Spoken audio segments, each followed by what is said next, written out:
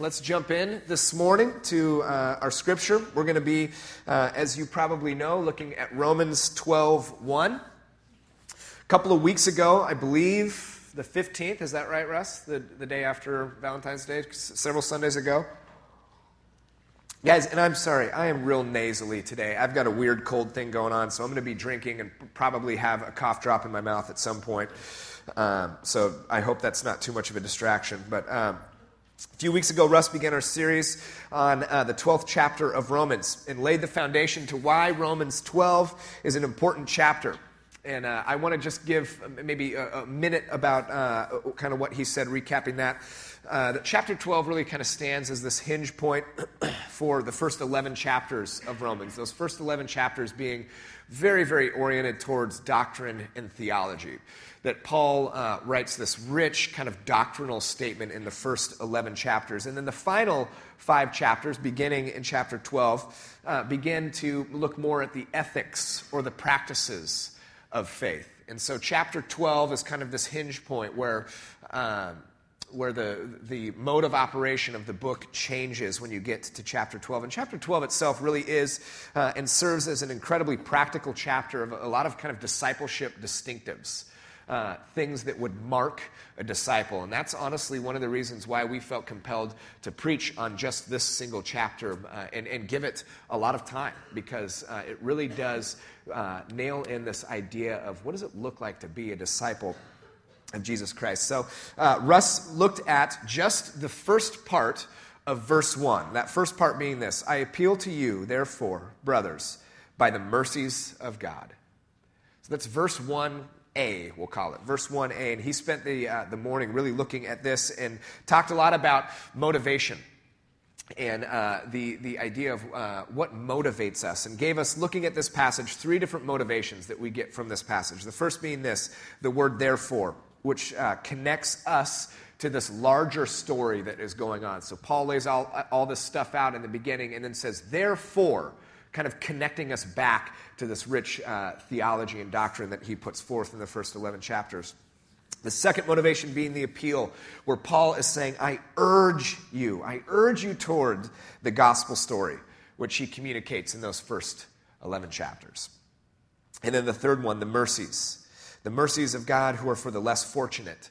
The mercies or the empathy for the downtrodden that he's saying, I urge you toward the gospel, and then in light of the mercies of God, of who God is, I appeal to you for these things. And so it's these motivations that then set us up to look at the second half of the verse, which is what I'm going to be speaking about this morning. So the second half of the verse, we'll say verse 1b, is this: to present your bodies as a living sacrifice, holy and acceptable to God, which is your spiritual worship. But before we can really talk about the implications of this verse for our lives, I think we have to understand exactly what Paul is referring to when he talks about this idea of living sacrifices. In order to do that, we have to understand, really understand what is he connecting this phrase, living sacrifices, to. And so we are going to embark in what I call an Old Testament crash course on sacrifice right now, all right? So by no means is this going to be an exhaustive study, but this is going to be about 4 minutes of the meaning and the implications of sacrifice from the Old Testament. So hang with me here. Throughout the Old Testament, animal sacrifice is and was the predominant way that people interact with God. All right, so animal sacrifice. We all kind of have an image of what that looks like.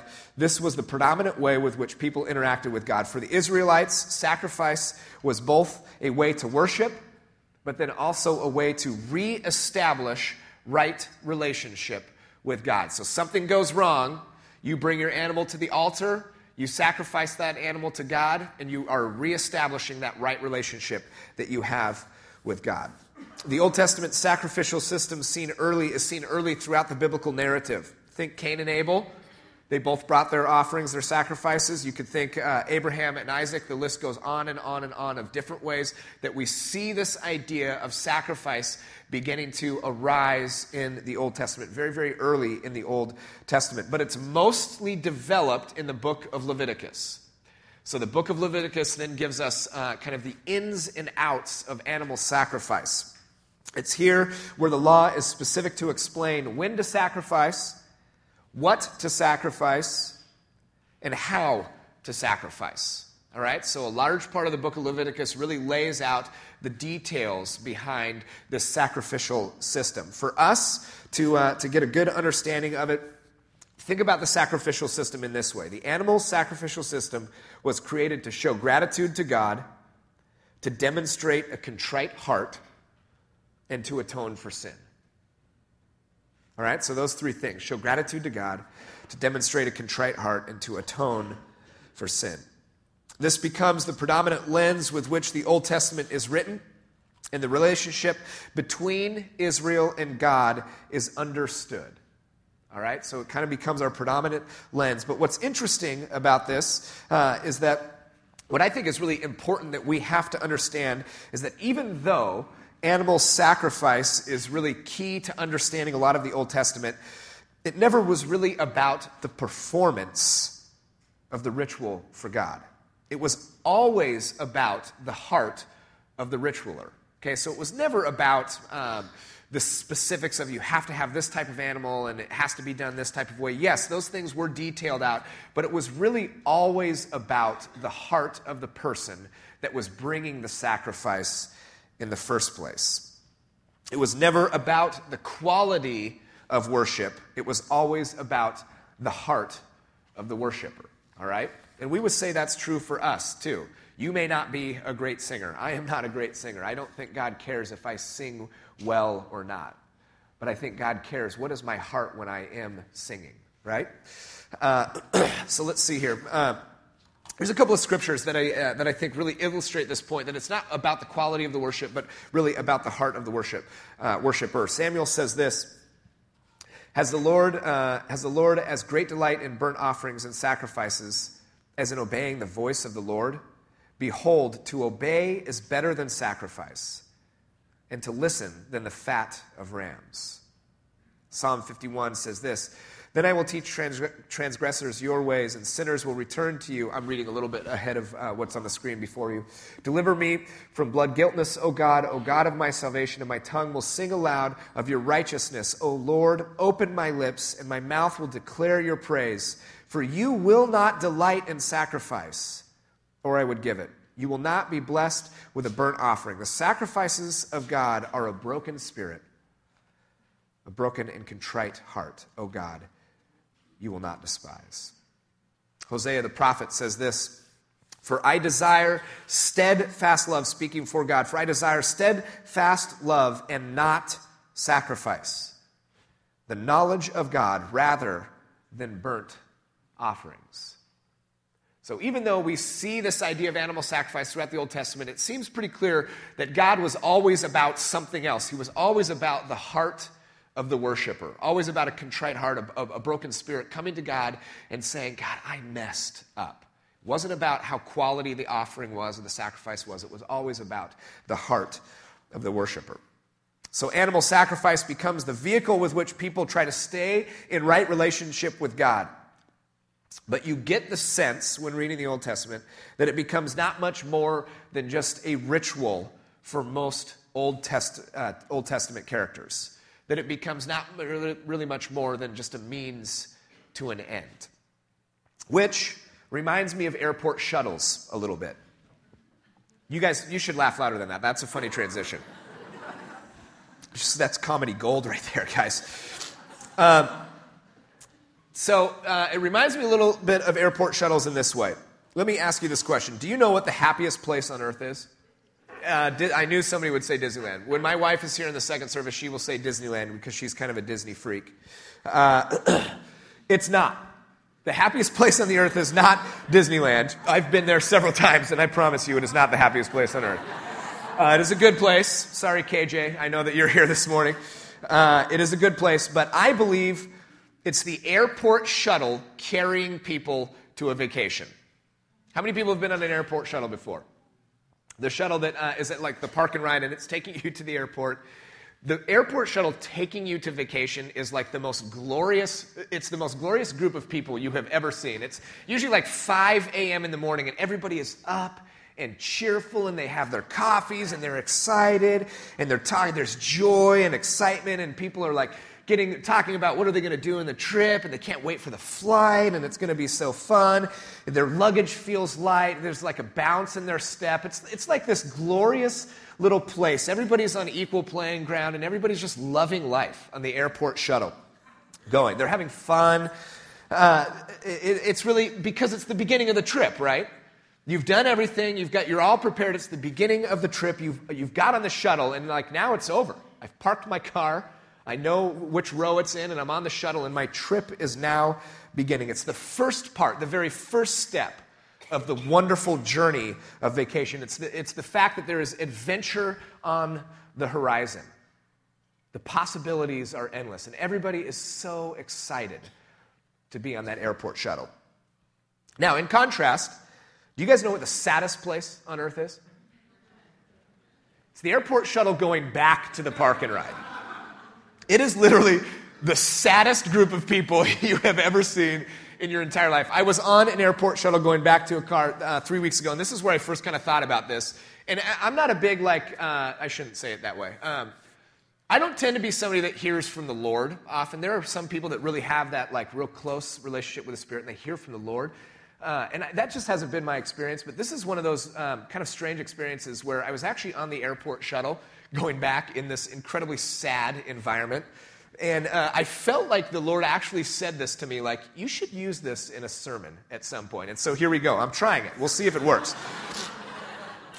The airport shuttle that takes you back to your car is literally the saddest place on earth. Everybody hates their lives at this point. There is no way to be excited on that airport shuttle. Not one person wants to be there. Nobody gets off the plane and says, oh man, I cannot wait to get on that shuttle and get back to my car. People look haggard from the plane ride. There's a thick sadness and kind of coldness in the air. At best, your luggage feels heavy, even if you got your luggage. At that point, you probably already received the notification that your luggage is in Minneapolis or something, so you're not even getting it. Your vacation is done. It's back to real life. People are no longer connecting with each other. They're just looking at their phones, looking at all the emails that they have to get through, sending texts for somebody to come and pick them up or whatever. It really is kind of back to the daily grind. The second you get off that plane and you get on the airport shuttle, the vacation is done. It is no longer fun and games. It is over, and everybody just kind of hates their life at that point. I can remember a couple years ago, we were actually coming back. I had the opportunity to go to Disneyland with Grace's family. We took our whole family. It was this wonderful trip. We had a great time. And we were coming back now. We spent a couple days there, and we were on the shuttle back. It was 9:30 p.m. And if you have kids, you know that 9:30 p.m. for 4 and 5-year-olds is just probably too late for them to be up. We had been on the plane ride, and a plane ride with young kids is a horrific experience just in of itself. We're exhausted. Our kids are they're either absolutely crazy rambunctious or just falling apart emotional. They cannot handle life at this point. We're at the park and ride. We're on this shuttle, and we're just glassy-eyed, and this lady kind of looks at the chaos that is just around our lives at this point. And we were just coming home from vacation. She looks at my wife and I. She's like, man, you guys look like you need a vacation. She's like, man, we just got back from a vacation. We were just on one 15 minutes ago. The airport shuttle home is a terrible, terrible place. So here's why I bring this up. The shuttle to the airport, that one that I first spoke about, the one that is the happiest place on earth, I think is in a lot of ways kind of like the original intention of God. It's the beginning of a vacation. It's the beginning of an adventure, the start of a beautiful journey. Joy is in the air. It's exciting. It's exhilarating. It's a place where everything feels light. The shuttle back from vacation is a little bit like the sacrificial system to me. It's kind of obligatory. It's void of feeling. It's disconnected. It's something that just kind of has to happen, but nobody really wants to be there. It's not much more than just a means to an end to get you back to your car. The animal sacrificial system set up in Leviticus was not God's original intention. It's not what God intended in the very beginning in the garden. But it does become the vehicle for people to be in relationship with God in the Old Testament. And in many respects, the Old Testament narrative moves forward kind of with this idea that if something is better than nothing posture. Animal sacrifice, although it's not maybe the original intention, it's better than nothing posture as it relates to this idea. Until we find the culmination of the sacrificial system with Jesus on the cross. The writer of Hebrews states this, but when Christ appeared as the high priest of the good things that have come, then through the greater and more perfect tent, not made with hands, that is, not of this creation, he entered once for all into the holy places, not by means of the blood of goats and calves, but by means of his own blood, thus securing an eternal redemption. Amen? Amen. For if the blood of goats and bulls and the sprinkling of defiled persons with the ashes of a heifer sanctify for the purification of the flesh, how much more will the blood of Christ, who through the eternal Spirit offered himself without blemish to God, purify your conscience from the dead works to serve the living God? That is a verse of hope, right? On the cross, not only does Jesus hang there for you and for me, but the entire sacrificial system hangs on that cross as well. It was the last sacrifice needed for right relationship with God. All right, crash course is done, okay? So let's get into verse 1 now. So we go back and let's reinterpret verse 1. Verse 1 kind of says this, in full view of God's mercy, everything that he has done for all people, in view of the sacrificial system which he obliterated in the sending of his Son as the final and fulfillment of sacrifice, now, not out of obligation to obtain right relationship, but because we have the choice and we are compelled by his love and his goodness, our very lives become a sacrifice as our act of worship. That would be a way that you could render that verse, that you could read that verse. Paul Washer says this in talking about verse 1. He does not here mean to restrict the command to just physical bodies, rather lest one make holiness something which is ephemeral. He gives a concrete embodiment of the command to holiness. This is true in proper worship because the old system of bulls and goats has passed away, and because true worship to God is a holistic action of men. God asks for total, not partial, devotion, body and soul. Once again, though even the fact that he would urge them to offer indicates that the command is addressed to a human soul, and thus a total devotion is in view. No longer do we have to present gifts or animals or first fruits or offerings to appease God. He is already appeased with us. The price has been paid through Jesus Christ. What happens now is the ability for us to respond to this reality through self-sacrifice. Now, sacrifice is a word that I think most of us could define, but our understanding of the word grows with age and experience. Here's what I mean by that. The definition of sacrifice is this. It's the act of giving up something for the sake of something or someone else. You give up something for the sake of something or someone else. That's a pretty easy definition to understand. It doesn't take a real sharp mind to grab a hold of that. However, I don't think you really know what sacrifice is by just simply reading the definition. I think you have to feel sacrifice. It's one of those words that you have to have experience with to fully grasp it. Let me give you an example. When I got my first job, I could not imagine the amount of sacrifice that I was making for like a 10-hour-a-week job. That there were literally 2 nights a week that I could not hang out with my friends. Like that was sacrifice to me. Like at the first point I was grappling with this idea of, man, I am a full-on adult right now. I'm sacrificing time with my friends for my real person job. It was like mind-blowing. Then I got married, and I realized that I knew literally nothing about sacrifice. I had no idea what sacrifice even was. I started living with this other person who I loved deeply. I mean, I wanted to live with Grace, but I was like, oh my gosh, everything has changed. My whole life, I have to share like a living space with another human being now. learning to independently manage life together, having to like my time wasn't my own anymore. Like we had time that we shared together, and that was an expectation. It was, again, this mind-blowing. I looked back at my high school career with a job. I was like, you're such an idiot. You had no idea. Then you have kids. You realize that I literally knew nothing about sacrifice until I had kids. Everything changed at that point. Do you realize that one day you don't have kids and then the next day you have a kid? That is insane to me. And interestingly, my wife and I had twins, so we had like 2 kids right away. That living space that I was just beginning to figure out how to like coexist with somebody, I didn't even have a living space anymore. It was theirs. Like these kids were always around. I completely gave up my independence. I no longer have any time for myself. And now we have 3 kids, and it just goes on. Like the older I get, the more experience that I have, the more I realize like this idea of sacrifice. What does that really mean? It's not just a definition, but you really begin to experience like at the core of who you are. It becomes real at that point with age and experience. And I promise you, I give this sermon in 2 years, which I fully plan to do, the same exact sermon. Many of you will be gone by that point. I'll have like a 4th point to say, and then I got a dog or whatever, and then you really are figuring out about sacrifice.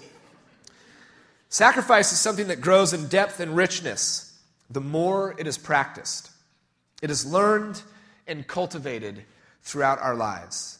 It cannot simply be defined, it has to be lived. So in order to get to this idea of sacrificial living, I think there are a few practices that we need to understand first. And here are a couple of points that I want to leave with. Here's the first thing that we need to understand before we can ever even really talk about being a sacrifice, a living sacrifice for God. And here's the first one: choosing. How many people like choices around here? Everybody should raise your hand. Just raise your hand. Everybody likes choices, right? Nobody wants to go to a restaurant with one thing on the menu. People want to go to a restaurant with at least 2 things on the menu, if not more, because you get choices. With more choices, there comes more freedom. With more freedom, we feel more empowered. Choices give us power. It's really the last bastion of control that I think any of us truly have. As followers of Christ, I think it's easy to look around and realize that we are not really in control of anything. That the world around does not respond to our commands. That even others do not obey our every wish. That in a very real sense, we have little, if no, control outside of ourselves. So choosing becomes this thing that we hold on to really tightly. The things we get to choose to do or say, they become very, very important to us because they are where we can exercise that little bit of control in our lives. We choose how we spend our time. We choose the jobs we take and the schools that we go to.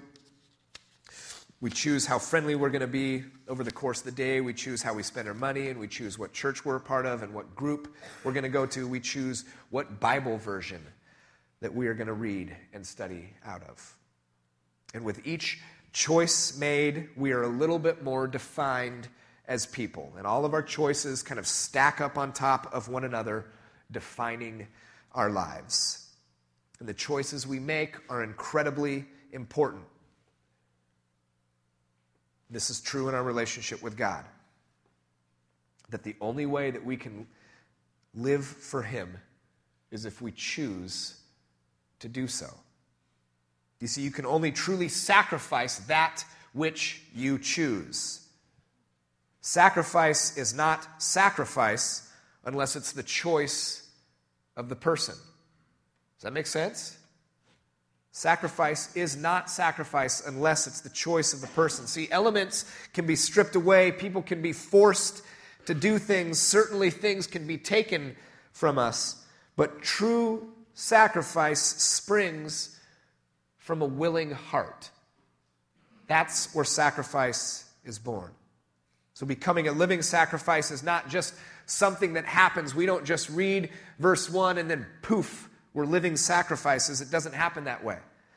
It cannot be coerced. It cannot just come out of way of proxy because I read this thing, I am now that thing. It is something that we have to choose. It is an act of the will. It is not a feeling or a sentiment. It is a settled determination to give ourselves wholly to God, to be His and His alone, and to do His will no matter the cost for the rest of our lives. God will not force us to make this choice. This is the beauty of free will. He will not force us to make this choice. He has left it up to our discretion. He has given us this control. He has freely allowed us to make this decision. And so the choice is ours. How do you want to live?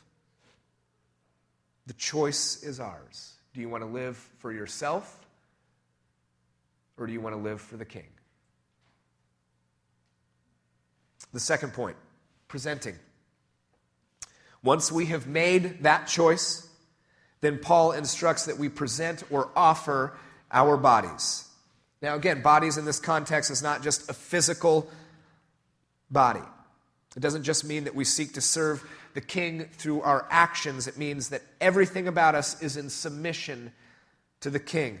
Our bodies, our actions, our thoughts, our emotions, our desires, our fears, and the list goes on and on and on. Every single thing, every fiber of our being is what God is asking for. Calvin says this, by bodies he does not mean only our skin and bones, but the totality of which we are composed. Everything we have, everything we are, that is what we are to present to God. Just as the Israelites presented their animals as sacrifices, we have the opportunity to present ourselves as that sacrifice. Every single thing that we are as that sacrifice. When something is presented to someone else, the ownership of that thing is exchanged. The gift I purchase for my friends becomes his when I give it to him. Before I give it to him, he has no right to it. But once presented, I absolve my rights to it, and now it becomes wholly his. This is what takes place when we present ourselves to God. We take what is ours, our life, and give it to the King with a joyful spirit. An exchange takes place. Ours becomes his. We relinquish control and submit to God. We are no longer our own. We are his. God is not looking for a truce or the ability just to coexist with humanity. He wants unconditional surrender, unconditional commitment, unconditional sacrifice. And in doing this, if we choose to do this, if we choose to present ourselves in this way, it becomes our greatest form of worship. The act of presenting ourselves, precipitated by the choice we made to sacrifice, is the most beautiful expression of worship that there ever has been and there ever will be. Here's our third point. Choosing. If you're following along, that should sound weird, right? That was our first point, too.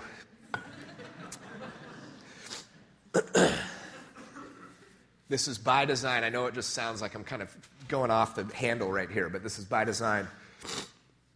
I'm reminded of Luke 9:23, which Russ and I spoke about a few weeks ago.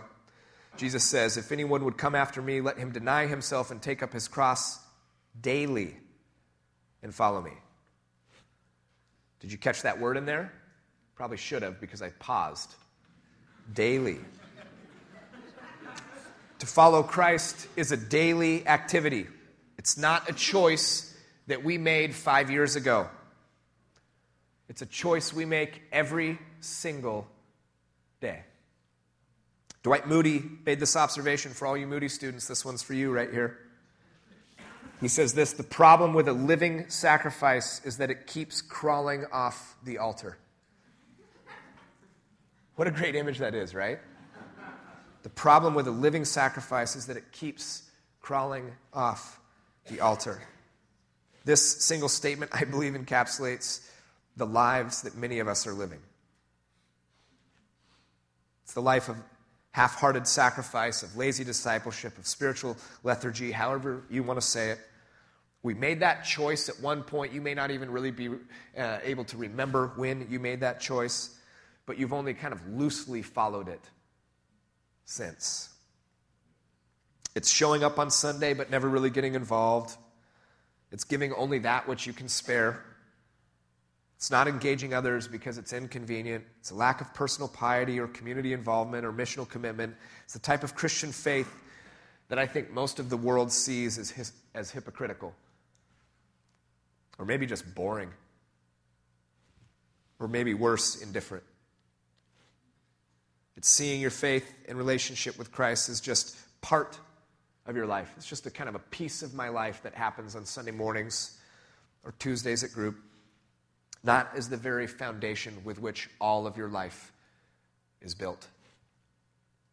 To truly be a living sacrifice means every single day we choose to lay on the altar as that sacrifice, knowing we could leave if we want, but choosing to stay knowing that we get to serve the King Jesus, that we get to be a part of his kingdom.